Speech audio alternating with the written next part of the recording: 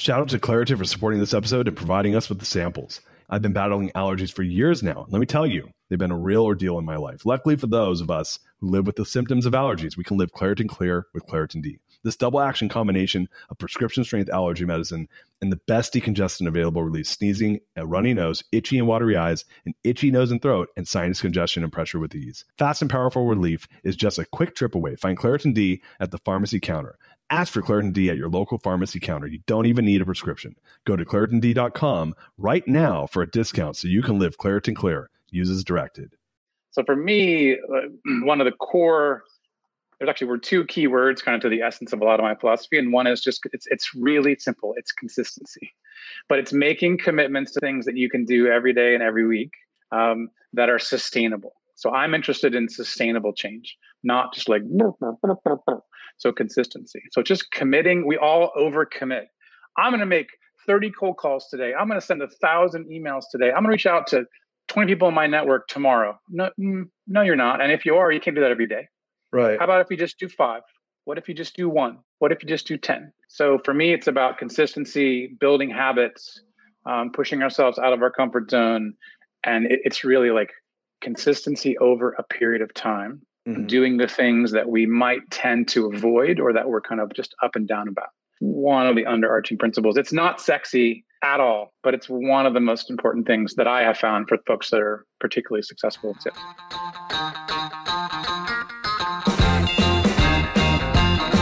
What's up, guys? Welcome to The Greatness Machine. I'm your host, Darius Mershaz, and I'm so pumped to have you here with me. Now listen, The Greatness Machine is about 2 things. Number 1, people who are living their passions. And number 2, those who are creating greatness in the world. Doing both of these despite the odds against them. Each episode, we're going to feature interviews of world-class speakers and business leaders, showcasing their origin story, what made them tick, what got them to where they are now, so it can help you step into your greatness within your own life, business, and career. Occasionally, you might hear a few solo episodes from myself, moi, as I say, as I leverage my 20 years in entrepreneurship as a CEO to help you grow and level up in your journey to scale your life and your business. So come be a fly on the wall, enjoy the conversation and messages, and I'm stoked to have you guys here.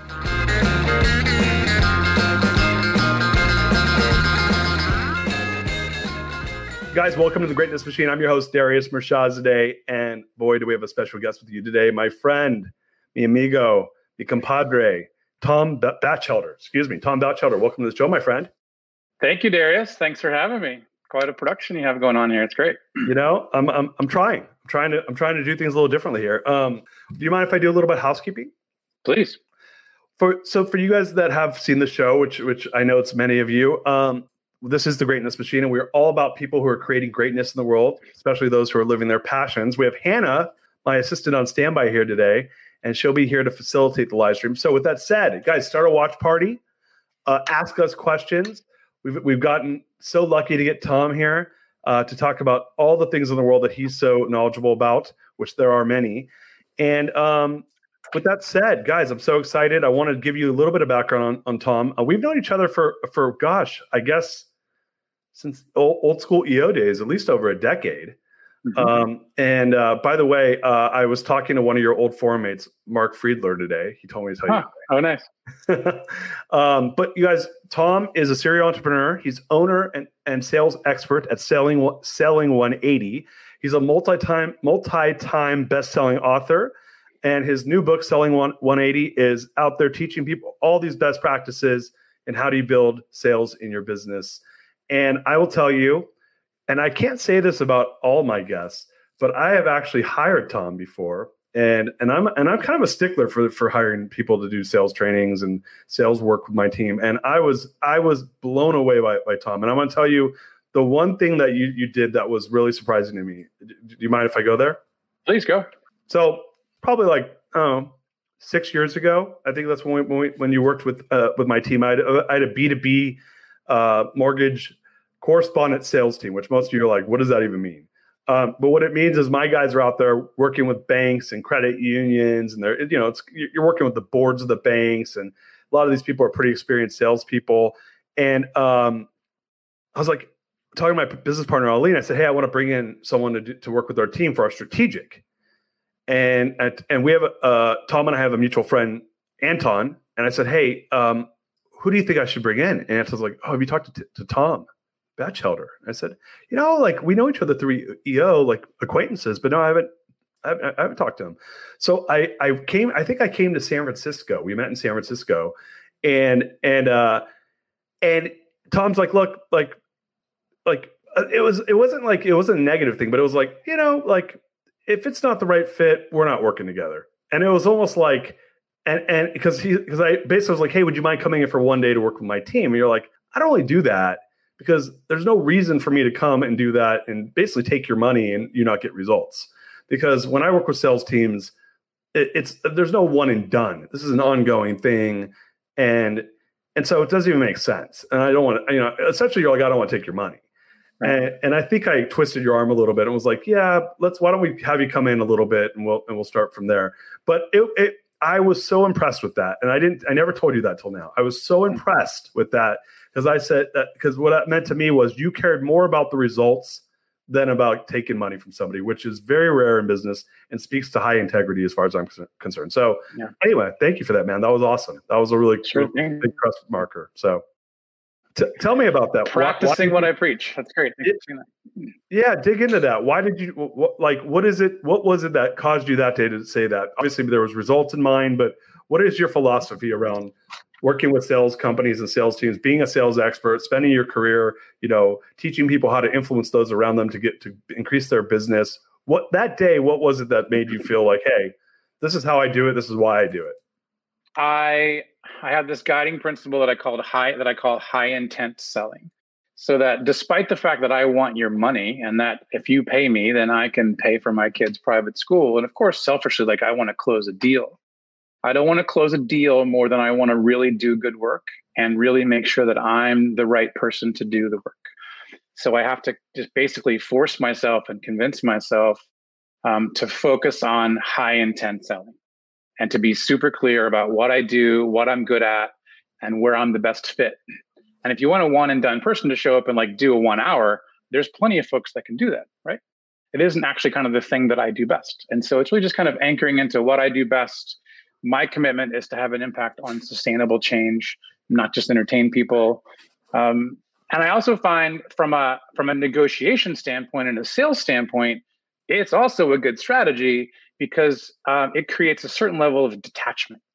So what is unattractive in sales and dating and life is someone who just appears a little needy and a little eager, right? And you can smell that stuff out a mile away. Mm-hmm. So with someone like you in particular, I have to be on my game. And it can't be fake, it has to be real. But I have to really make sure that I don't appear as if I'm needy, that I don't actually need your business. Now, it needs to be not like a technique and a move, because you could also smell that out too, right? So it has to be authentic and real. So a lot of it is just high intent selling, knowing where I do my best work, making sure that I'm not sounding needy. And actually that makes me more attractive and I can come from a more of a position of strength, especially with a powerhouse like you. Yeah, no, it worked. And it worked because, to your point, especially those of you, and I'm going to tell you guys, start a watch party for this if you're listening. We got some friends that I'm seeing that are popping on. Start a watch party, because this is one of those things where most people don't get to spend time with the Tom Batchelder. It's one of those rare moments where you get to really pick the brain of a professional. And ABC, always be closing. We're all selling out there. Whether you are in a sales position or you're trying to move up in your career or you're trying to convince someone that you care about to do something that you want them to do, we're all selling. So I always say life is sales and sales is life. With that said, I think that there's a lot of truth to that, where you put yourself on a pedestal when you're like, I don't need the business, and I don't want the business, to your point, if I can't give you, it can't be mutual value, right? Like you're getting money for your time. And you want value to be created as part of that. And so let me ask you a question, because right now there's a lot of businesses out there going through a pretty tumultuous time, right? We got some people that are the winners of the COVID world, and we got some people that are the losers, and we got a lot of in-betweeners who are trying to figure it out. And what I find is that when that happens, the salespeople, the sales team, the product, all that stuff kind of gets wobbly. What are you seeing? What are you promoting? What do you support? How are you supporting people with this? For those that are wobbly, the thing that I'm most helping them with is focus. So what happens is when we get in scarcity mindset, we start scrambling and then all of a sudden going after whatever scraps we can find. And it's actually kind of the beginning of the end. And so really focusing in on where is our sweet spot, where is our ideal client, or we have to pivot and find a new ideal client and a new sweet spot in this moment and get really focused. This is where we do our best work. This is where we can have the most amount of influence. This is our best chance of closing business. And staying really focused on a sweet spot or finding a new one and being really careful about getting too scattered, freaked out. That's the beginning of the end. So a lot of it is like just actually more focus, not less. That's the first thing that I would say. And a lot of it is really, it's almost all head stuff. When we're selling from a place of scarcity and kind of lack of groundedness, we're not very good. And so I'm also actually really encouraging people to spend, if they're having a bad day, don't try to sell. Give yourself the day off, give yourself the hour off. Don't, when you're like in a scrambling, having a rough day, start firing off a whole bunch of really crappy emails to prospects. So being really diligent about managing your time and energy, staying focused. Less is actually more right now in a number of ways, and just like keeping your head, only really actively be selling when you can really be in the right mindset. Otherwise, you're just wasting your time. Yeah. So it's funny you're saying that. And I remembered you had some really, really interesting ways you approach sales through email and through, the prospecting and just some really like just well thought out strategic ways of approaching clients. And going back to what you just said a moment ago, though, I had this moment in 2000 and I want to say 8 or 9 where like I basically don't love sales. My brother loves sales. He loves sales. I like sales. He loves sales. And there's a difference. I love scale. He loves sale, right? So I like to scale the business. He likes to scale the sale. And so he was my partner. And literally I brought him in to be my business partner because I'm like, you handle the sales. I want to go build the business. Is that cool?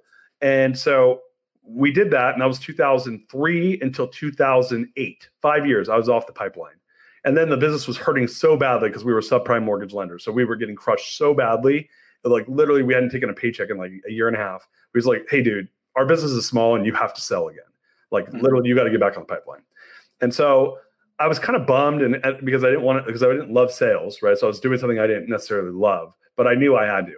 And something happened though, that my first day I got back on the pipeline. Like I said, I like sales. And I'm actually pretty good at sales, but I'm not, my brother's like a savant at sales. And so I got back on the pipeline and my business was doing crappy. We were getting crushed and I made a couple sales that day and I felt good. I got a shot of endorphins in my body. Like I felt that like that rush of getting a couple good ones under the belt. Right. And I learned something that, when I'm not doing well, I got to go for easy wins, right? And in baseball, they call that a slump buster, right? So, in other parts of life, I think they call it a slump buster too.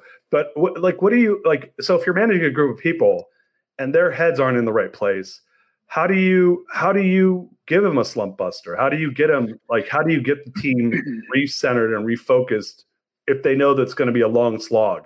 Like, what are your thoughts on that?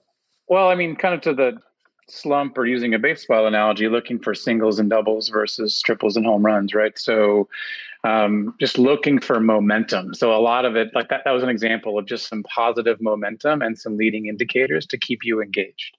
So keeping everybody engaged, yourself or your team, is what it's all about. So looking for ways to celebrate singles and doubles, smaller deals, even when we're used to celebrating kind of the bigger deals.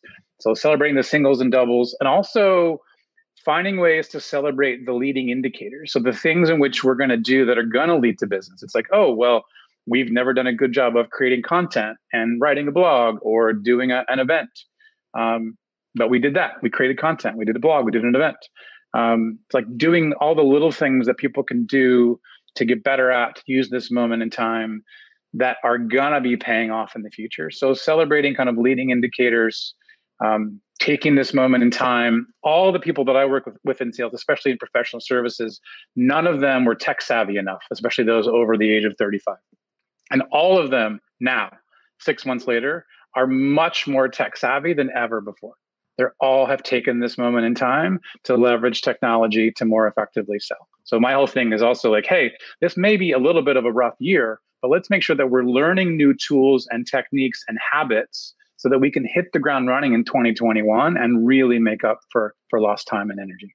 It's so smart, and I want to talk about that in a second. We got a couple friends on over here saying hi. So we got my buddy Joshua Morris at TMS. What's up, Joshua? Thank you for joining us, reaching out, dropping some knowledge, and our friend Mark Friedler, EO alum, F the world. He dropped an FTW. Mark asked a question though. What tools do you like that support your workflow? Oh, well, I am masterful at delegating. So all of my tools are human tools. So Tim Ferriss is one of my mentors from 15 years ago. And I really zeroed in on what are the things that I want to delegate out and hire other people to do for me. And so really for me, my workflow is all about having a team around me, delegating the tasks, keeping the team focused and motivated, effectively communicating what needs to happen. So a lot of my workflow is really about managing a team and really consistently and vigilantly delegating out the things that I don't do well. And so are you using like a combination of like full-time staff, part-time contractors? How do you think of that? Yeah. So combination, full-time staff, part-time contractors. That's right. So, one person who's kind of always available for me, and then everything else contracted out, kind of, virtual and project work. And it's so easy these days to get really high-level people, not expensive, to do a lot of the little things and the admin things and all the stuff that, sure, I could do it. Yes, I could do it, but I prefer to play with my kids and go coach sports or exercise instead of spending an hour working on that particular kind of tech tool. So a combination of those things, yes. Yeah, it's funny. So going back to what you said before around the technology tools. So I'm on the cusp. I'm 42. So I'm young enough where I'm kind of an early adopter. So I happen to, I tend to land on the side of understanding and using technology more than probably the average person. But I had gotten in my last business, the one that you had done work for, it grew quite big. We grew up to almost 1,000 employees. And when you get to that size, like you're not doing, I'm not even like checking my own calendar at that point. Right. Like literally, I you're essentially barely, you don't even have to get up to go get water for yourself if you don't want to. Right. Which I did. I still did get my own water, but your time is super valuable because you have a responsibility to a big organization. This episode is brought to you by Shopify. In the world of successful partnerships, names like Procter & Gamble, Ben & Jerry, and Supply and Demand echo through business history. But when it comes to growing your business, who are the perfect partners? That's you and Shopify. Shopify is the global commerce platform that helps you sell at every stage of your business. We're talking from launch your online shop stage to the first real life store stage, all the way to did we hit $1 million order stage? Shopify is there to help you grow. Whether you're selling shipping supplies or promoting productivity programs, Shopify helps you sell everywhere. From their all-in-one e-commerce platform to their in-person POS system, wherever and whatever you're selling, Shopify's got you covered. Shopify helps you turn browsers into buyers with the internet's best converting checkout, up to 36% better compared to other leading commerce platforms. And sell more with less effort thanks to Shopify Magic, your AI-powered all-star. Picture this, a time when my business was facing a tough hurdle and I wasn't sure how to break through. But then came the breakthrough moment, a game changer that took my business to the next level. You know, what I absolutely adore about Shopify is its unparalleled ability to adapt and grow with your ambitions. Shopify powers 10% of all e-commerce in the US, and Shopify is the global force behind Allbirds, Rothy's, and Brooklinen, and millions of other entrepreneurs of every size across 75 countries. Plus, Shopify's award-winning help is there to support your success every step of the way because businesses that grow with Shopify. Sign up for a $1 per month trial period at shopify.com/Darius, all lowercase. That's Darius. Go to shopify.com/Darius now to grow your business no matter what stage you're in. Shopify.com/Darius.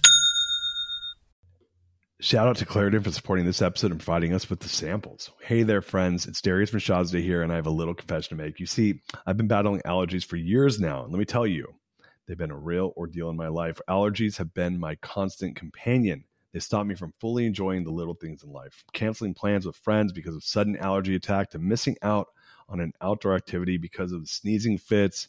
Allergies have been a real nuisance. Luckily, for those of us who live with symptoms of allergies, we can live Claritin Clear with Claritin D. This double action combination of prescription strength allergy medicine and the best decongestant available relieves sneezing and a runny nose, itchy, watery eyes, an itchy nose and throat, and sinus congestion and pressure with ease. I've been a Claritin D user for many, many years now, and let me tell you, it's made a world of difference. Since I started using Claritin D, my symptoms have improved dramatically. Now, I can breathe easier, enjoy outdoor activities without worrying about sneezing fits, and truly live my life without being held back by allergies. Ready to live as if you don't have allergies? It's time to live Claritin Clear. Fast and powerful relief is just a quick trip away. Find Claritin D at the pharmacy counter. Ask for Claritin D at your local pharmacy counter now. You don't even need a prescription. Go to ClaritinD.com right now for a discount so you can live Claritin Clear. Use as directed. And so I was detached from a lot of the technology tools that are being created until I left that position almost a year ago. And then I didn't really do much for a few months. And then I launched my book. And then I was like a company of one, me, right? Mm-hmm. I mean, like I didn't even have an executive assistant anymore, which, boohoo for Darius. But and I didn't have a business really. So I was like, well, I'm not going to go spend money for that. So I started leveraging all these tools. It is insane how much technology there is. Like Calendly, like Calendly is the best thing on earth. Mm-hmm. You know what I mean? So there's so many amazing tools out there for productivity, and they all talk to each other. Loom, I don't know if you guys have used Loom before for sales. Like, what do you think about tools like Loom where I could drop someone a 30-second video message to say what's up? Like, talk about some of your favorite tools because there's so many good ones out there. Yeah, I think you're probably a little more plugged into all the tools than I am. For me, what I've been most interested in is how to make sure to help people use the tools effectively. Okay. So anything related to video selling, I think that is the next thing, right? So how do we create custom messages to get people's attention? And the technology is one thing. So Loom is great.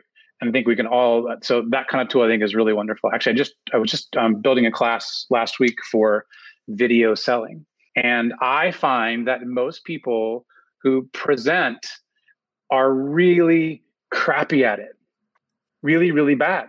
They don't actually know how to talk about what it is that they do in a sentence or two. They ramble, they're not focused. They seem a little nervous. And so, but video is really a wonderful tool. Plus, you can edit yourself, which is great, right? So, actually, I think video selling is also just a great practice. And even now, selling through, like a lot of my clients are just using Zoom to have meetings and pitches, right? But they're doing a much better job now of preparing for those and not just winging it. Because the handoffs are more awkward if you don't prepare, and you have a lot less time. So I have a guy putting the video together for me, and he was saying that 2 minutes is forever on video. Yeah. It's like 30 seconds at most, 20 seconds. And then you need to like keep things moving, right? So I think everyone is getting and needs to continue to get just better at tight, short, sweet, get to the point, make sure you're prepared. It's a really, actually all of the things that people are improving are all the things that I've been teaching anyway. And they're just being more forced to focus on. Yeah. Simplicity of message, compelling message, preparation, staying tight, being human. So regardless of the tool, for me, it's a really kind of glorious time where folks are working on that. And there's kind of nowhere to hide too. You just look really bad if you're stumbling around on a Zoom call. And you're also just more exposed these days because more people are seeing you than just kind of being in a boardroom. So. Yeah, it's funny that, like I'll get on, I actually make people get on video with me just who are selling me just on purpose to try to feel them out. Right. Mm-hmm. Mm-hmm. And then I offer the same. And what I notice sometimes is people won't come on video. And I'm like, that's actually it's a trust marker to come on video. When they won't do it, I'm like, why aren't you coming on video? And I say, hey, do you mind turning your camera on? If I even have to ask, that's a negative, right? So it's funny, the state, and I come from a pretty robust, background of either running or building sales. And so it is funny to hear some of the things you're saying, which I think people took for granted in a more analog world. And now it's quick.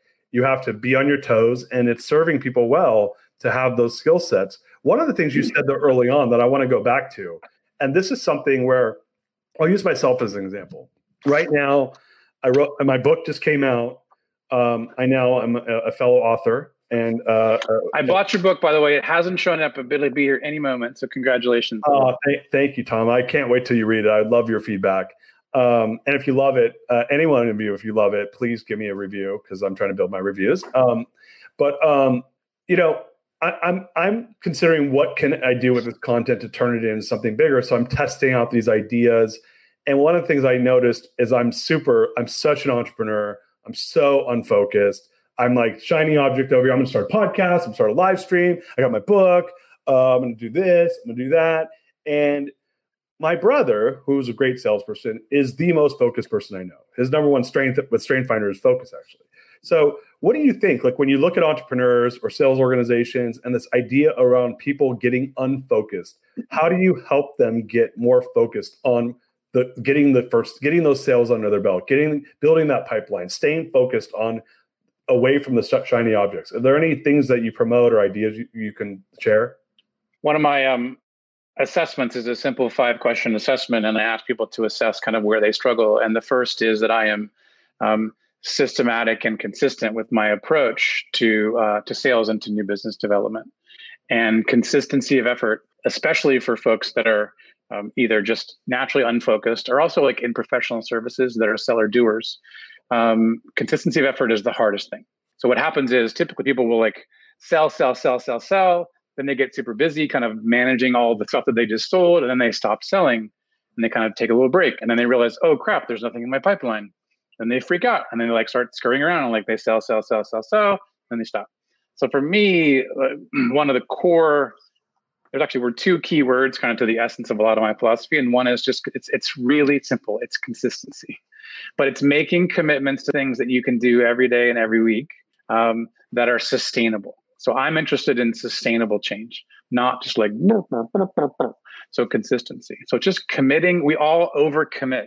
I'm going to make 30 cold calls today. I'm going to send 1,000 emails today. I'm going to reach out to 20 people in my network tomorrow. No, you're not. And if you are, you can't do that every day. Right. How about if you just do 5? What if you just do 1? What if you just do 10? So for me, it's about consistency, building habits, pushing ourselves out of our comfort zone. And it's really like consistency over a period of time, doing the things that we might tend to avoid or that we're kind of just up and down about. One of the underarching principles. It's not sexy at all, but it's one of the most important things that I have found for folks that are particularly successful in sales. Yeah, it's interesting. So that building that habit muscle, right? Like that's getting right. People in the habit, because I love where you're going with this, which is, and I found this a lot with, people kind of, Jack Daly, I'm sure. And Jack says, salespeople will work as hard as they need to satisfy their vices, right? Which is great. Love that. It's like one of my favorite quotes, right? Mm-hmm. And so I can take, if I know that I got a guy that's a girl that's $200,000 a year person, I could cut the territory in half and they'll figure out a way to hit their 200,000.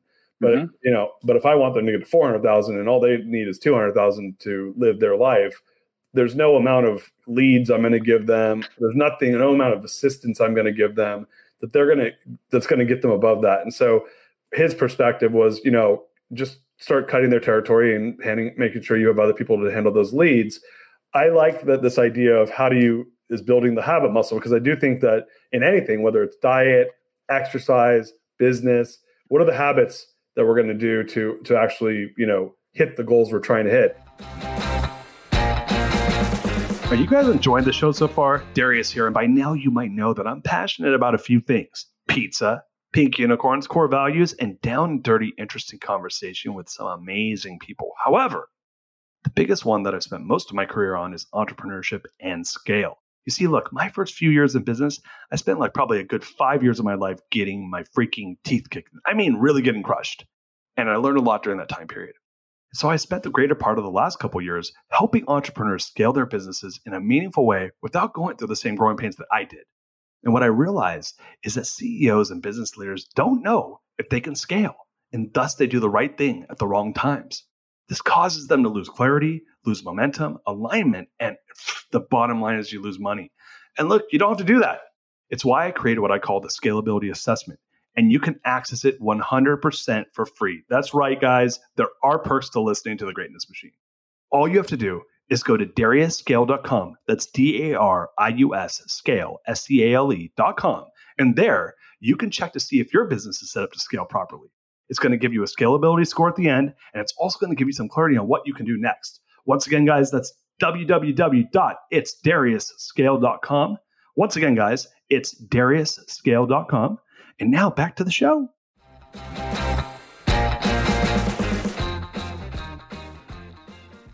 How do you do goals with salespeople or teams? What are your thoughts around goal setting?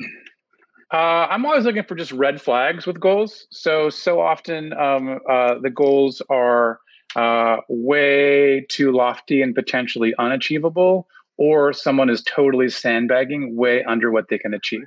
So for me, the goal needs to be just enough uncomfortable, just uncomfortable enough. And there needs to be a goal and there needs to be a stretch goal. There always needs to be a stretch goal.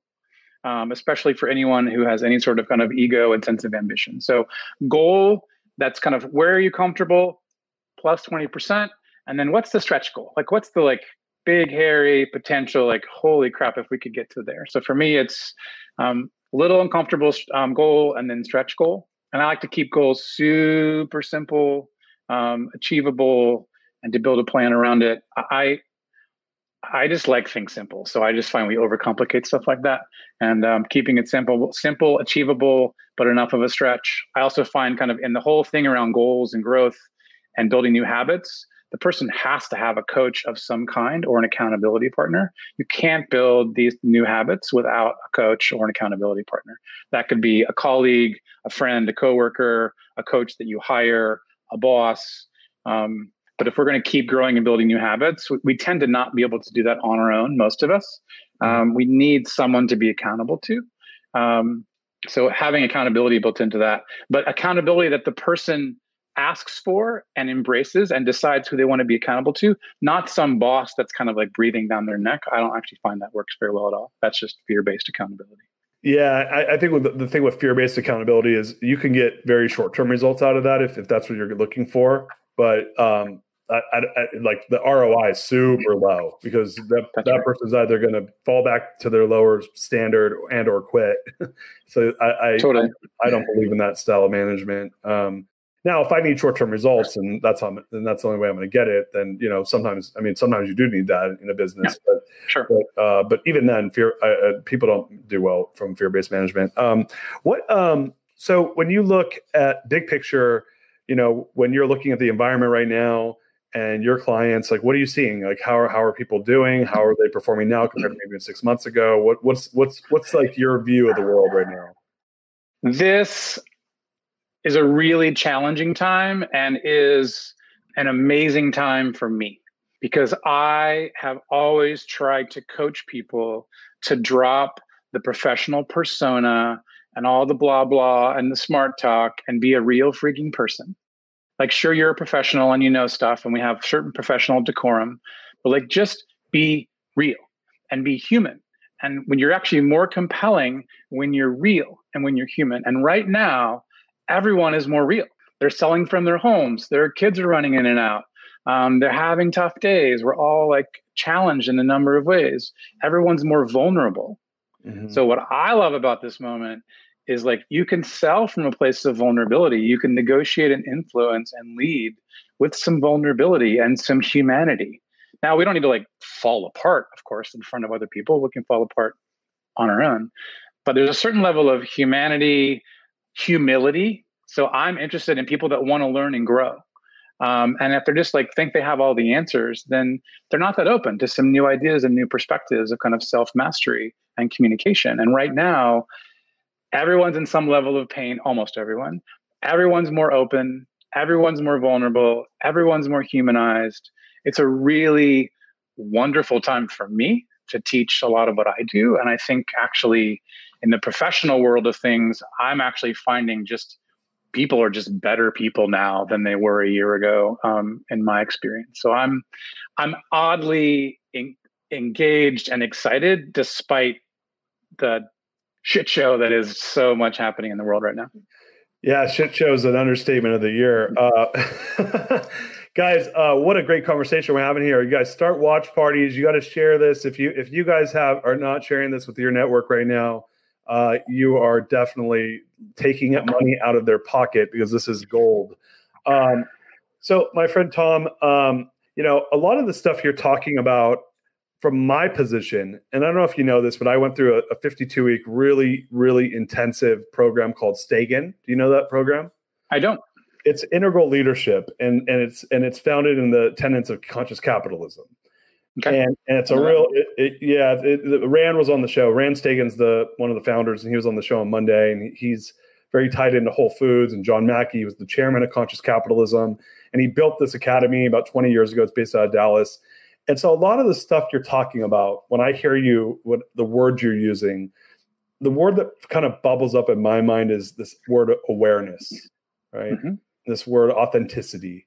And so there's a lot of thought leadership out there talking about what we talked about on the show with Rand was that right now the world has level 5 problems and level 3 leaders. And when you start to look at this idea around mindset theory and really like it's around consciousness, is around having a higher awareness of oneself and the world around them. And not just looking at things from my own lens, but maybe even looking at them from your lens or the lens of the person I don't know and trying to empathize with them. And so I know that you've done a lot of work in your life and on yourself around having a higher awareness. How do you think, like, when you talk to people, or if people want to have that higher awareness of oneself and or take that into the business place, what thoughts do you have around that? So for me, I don't actually care about sales per se. I really care about awareness and consciousness and growth for the individual, for the group, for the organization, and ultimately for humanity.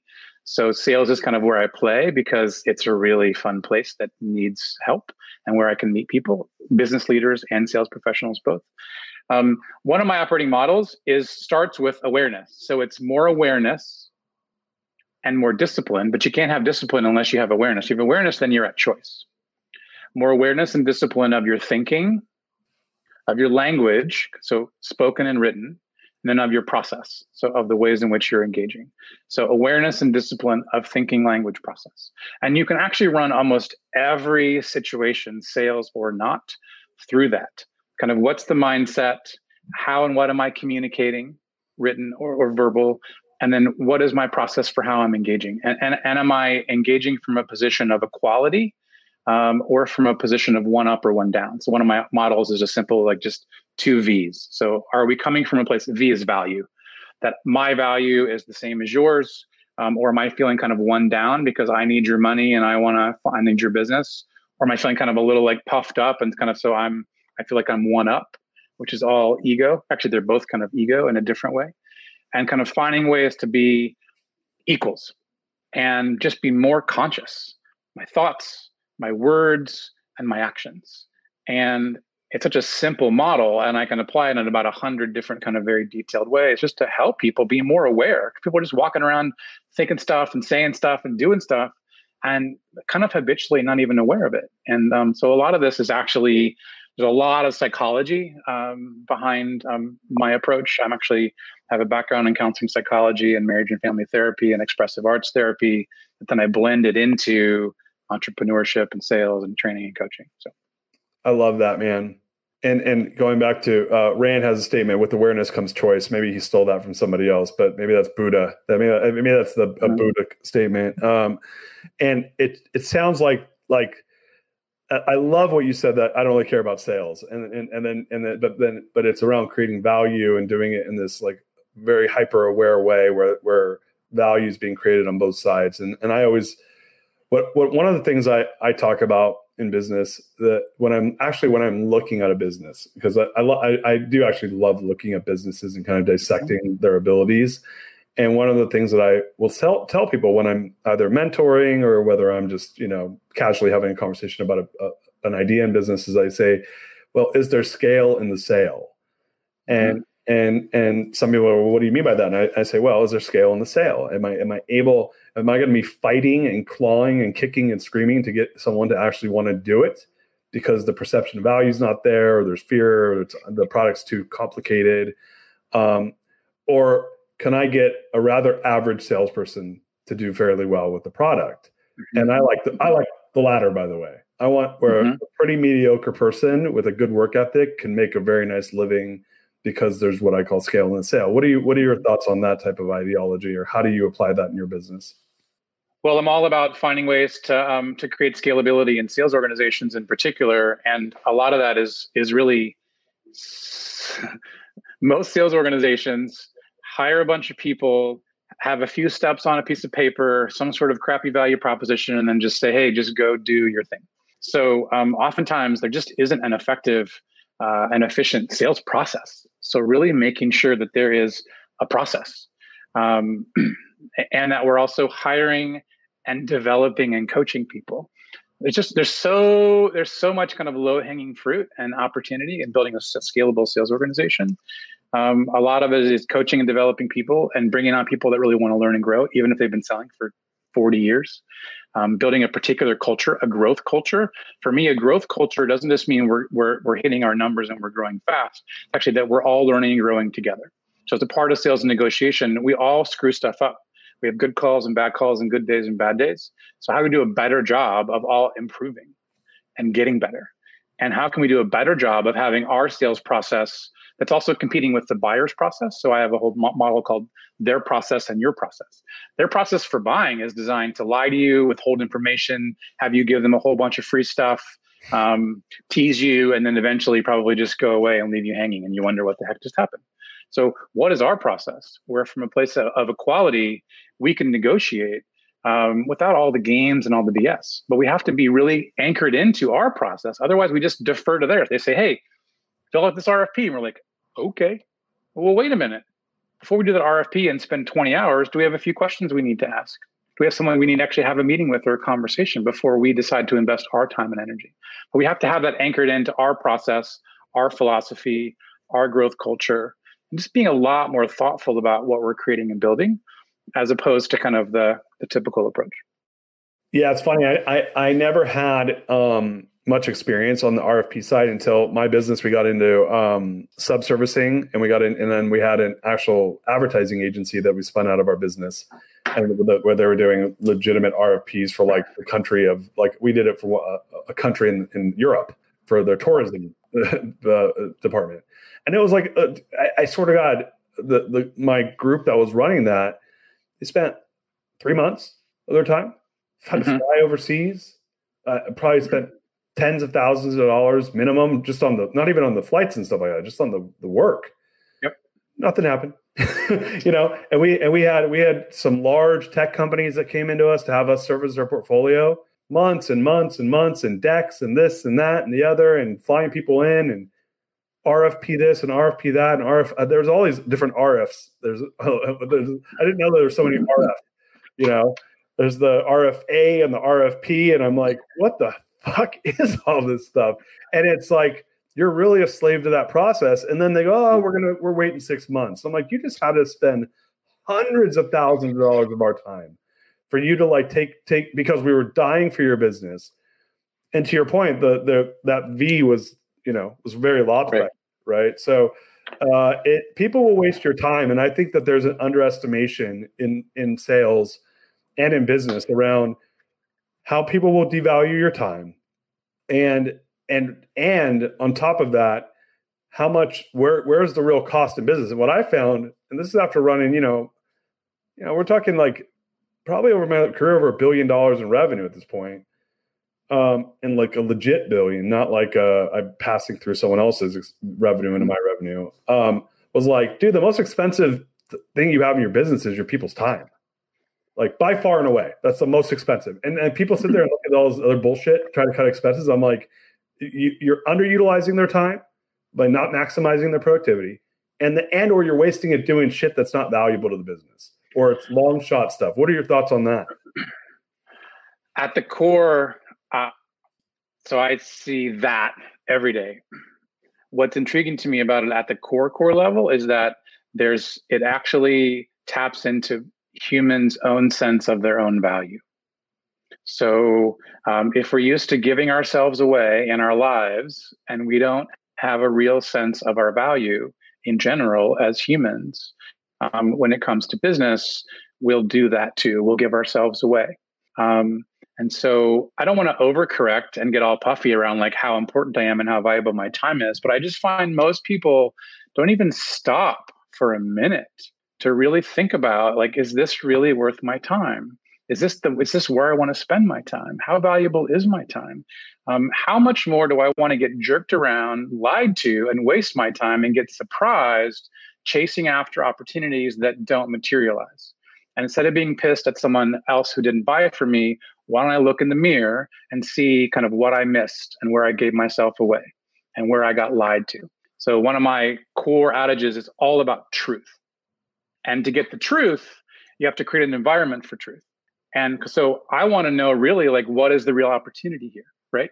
So the reason to get on the airplane and to not even ask the question is because we actually don't even want to qualify the opportunity and be a little bit skeptical about it, because we're so excited because we have nothing else going on to just like that we're just going to trust this is going to work out.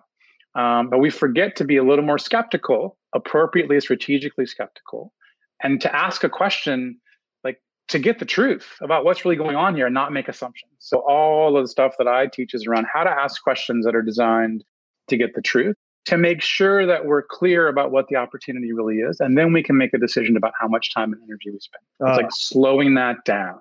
Yeah. And making sure we get the truth and making sure we're not getting lied to and kind of led on. And by the way, this works great for dating as well as for sales. Yeah, I'm like, are we still talking about sales here? It's the reality. Such a great universal truth is people say yes because they're desperate, to your point, to like be busy and desperate to be like on the quest or desperate for hope. Hope's a powerful tool, man. It's a drug. It's a drug. There's a book called Hope is Not a Strategy. It's one of my adages. And so whenever someone says to me like, well, I'm really hoping that in life, I'm a hopeful person, but in sales, hope is it's a death knell. It's never a good kind of way to be approaching an opportunity. Yeah, hope is not a strategy. I love that. That's my business partners and I used to say that all the time. It's funny though, because if you are hopeless and I give you a nice little shot of hope in your arm, you will feel good. You know, so it is it is a deceptive little drug though, because to your point, if you don't do the homework, what ends up happening is I have what's called false hope, right? And then that's right. I might get a deeper desperation around failure after that. That's right. And this is where it really helps to have a group and a team who are working on this together, because all of us have good days and bad days where we're kind of a little bit delusional about an opportunity and extra hopeful. So we need colleagues or business partners that can like really challenge us around it and call us out on it. Because hopefully if there's a group of 5 or 500 of us, somebody's a little more sane, even if someone else is a little kind of extra excited about an opportunity. And by the way, people say to me like, well, I need to get excited. I need to get my team excited. Like we want to be fired up about the opportunity. That's cool.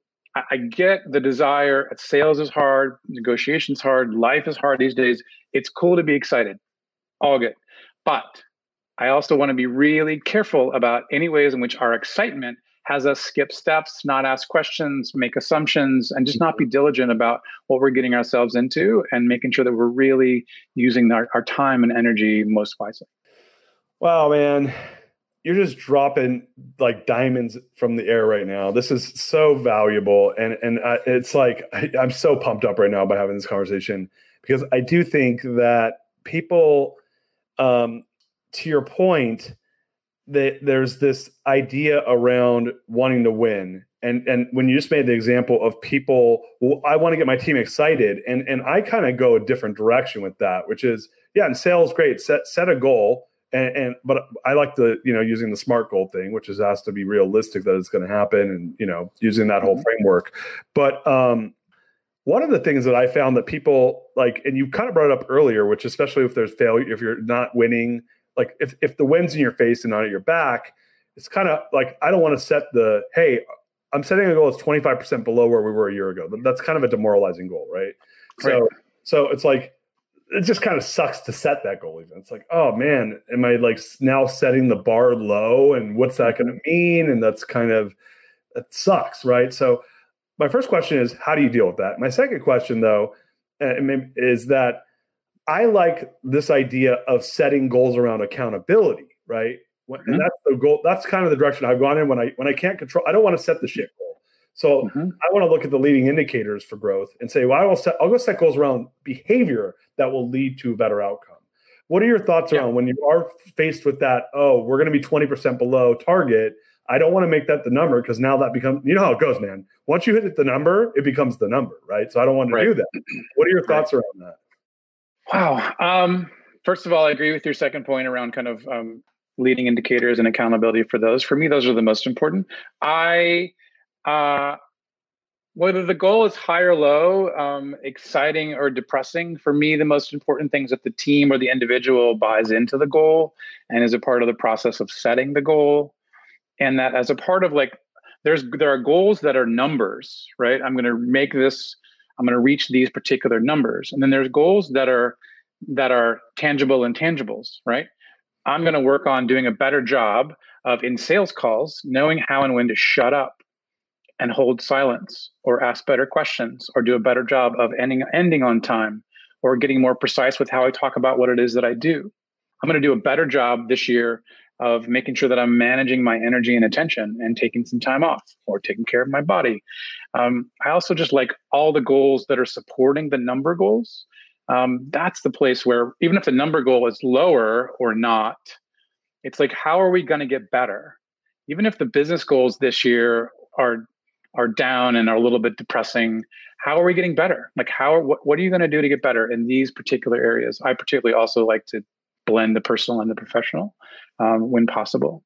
So for me, it's all about how are we going to get better? And if the number goal is depressing for this year or next, then is there a more aspirational goal 3 or 5 years from now that we can get psyched about? Hey, this is going to be a rough year, but here's what we're going to do. But listen, if we do this, this, and this, it is all going to kind of eventually come together, and we're all going to be okay. And then 3 years from now, we need to be here. Yeah. So making sure that there's some sort of aspirational goal, even if at this moment, because we get kind of myopic about the next 3 months or 15 months, but like, what's 3 years from now and 5 years from now? And that could still get exciting, because eventually life will get back to normal-ish. Yeah, and it's a really smart way, because I can't set my goal is going to suck for 2020, call it, or even 21, but I have to position myself for 2023. And in order to do that, there's these things we got to do. And so the goal is really a 2023 goal of this great goal. But here's where we got to be by the end of 2020. Yeah, I know that's not where we want to be, but we got to be there so we can be there 3 years later, right? That's right. It's so smart. My gosh, dude, this was so pumped right now. You just got me so excited. I don't even have a business to do sales in, and I'm pumped. Oh man.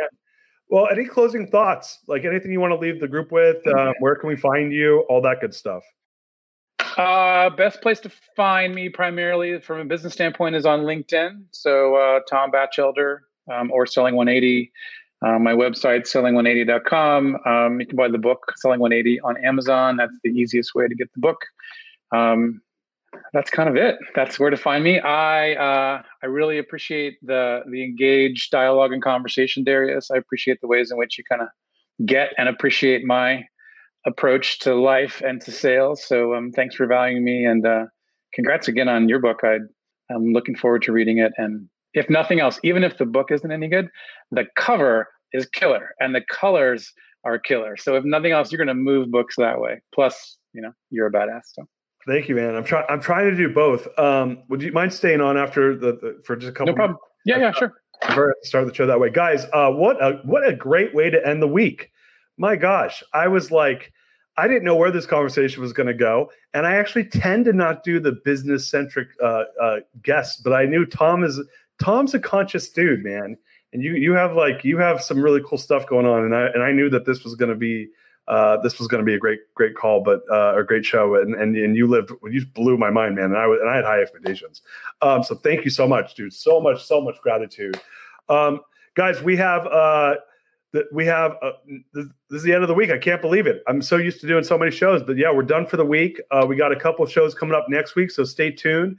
Follow us at The Real Darius M on Facebook, where you get updates on the show, and subscribe at www.therealdarius.com. You get updates, and don't forget, my book's out. So be like Tom, buy my book, and if you like it, besides the cover, if you like what's in the cover, in the pages, please give me a review online. I'd appreciate that. Trying to get as many reviews as possible. And with that, guys, have a great Friday. Have a great weekend. And we will have more greatness next week. Thank you guys so much. Peace. We're out of here. You are listening to The Greatness Machine, and that's a wrap for today. Guys, The Greatness Machine is all about two things: people who are living their passions and those who are creating greatness in the world. And we feature these messages and speakers so it can help you step into your greatness within your own life and your own business. If you love what you heard, subscribe to the show on whatever podcast platform you're tuning in from, and leave us a review. We love getting reviews for the show. If the episode made you think of someone who is leveling up in their business and life, print screen it, share it with them. Leaders are the best givers, and after all, we're all here to learn from one another. You can also go to our website, www.thegreatnessmachine.com. That's www.thegreatnessmachine.com, and on there, you'll see special tools to help you scale your business faster, show notes for the episode to help you integrate the lessons, and you will also get links that came out during the show. So on there, look, you can also grab a copy of my book, The Core Value Equation, which is a resource for helping CEOs and business leaders establish core values from their teams that don't suck. And mind you, a lot of them suck. Get access to this and more at www.thegreatnessmachine.com. With that said, you guys, look, thank you so much. I appreciate you. I love you. Peace. We out of here. See you guys next time. She's my lover. This episode is brought to you by the Yap Media Podcast Network. I'm Hala Taha, CEO of the award-winning digital media empire, Yap Media, and host of Yap Young and Profiting Podcast, a #1 entrepreneurship and self-improvement podcast where you can listen, learn, and profit. On Young and Profiting Podcast, I interview the brightest minds in the world, and I turn their wisdom into actionable advice that you can use in your daily life. Each week, we dive into a new topic like the art of side hustles, how to level up your influence and persuasion, and goal setting. I interview A-list guests on Young and Profiting. I've got the best guests, like the world's #1 negotiation expert, Chris Voss, Shark Damon John, serial entrepreneurs Alex and Layla Hermosi, and even movie stars like Matthew McConaughey. There's absolutely no fluff on my podcast, and that's on purpose. Every episode is jam-packed with advice that's going to push your life forward. I do my research, I get straight to the point, and I take things really seriously, which is why I'm known as the podcast princess and how I became one of the top podcasters in the world in less than 5 years. Young and Profiting Podcast is for all ages. Don't let the name fool you. It's an advanced show. As long as you want to learn and level up, you will be forever young. So join podcast royalty and subscribe to Young and Profiting Podcast, or YAP, like it's often called by my YAP fam, on Apple, Spotify, CastBox, or wherever you listen to your podcasts.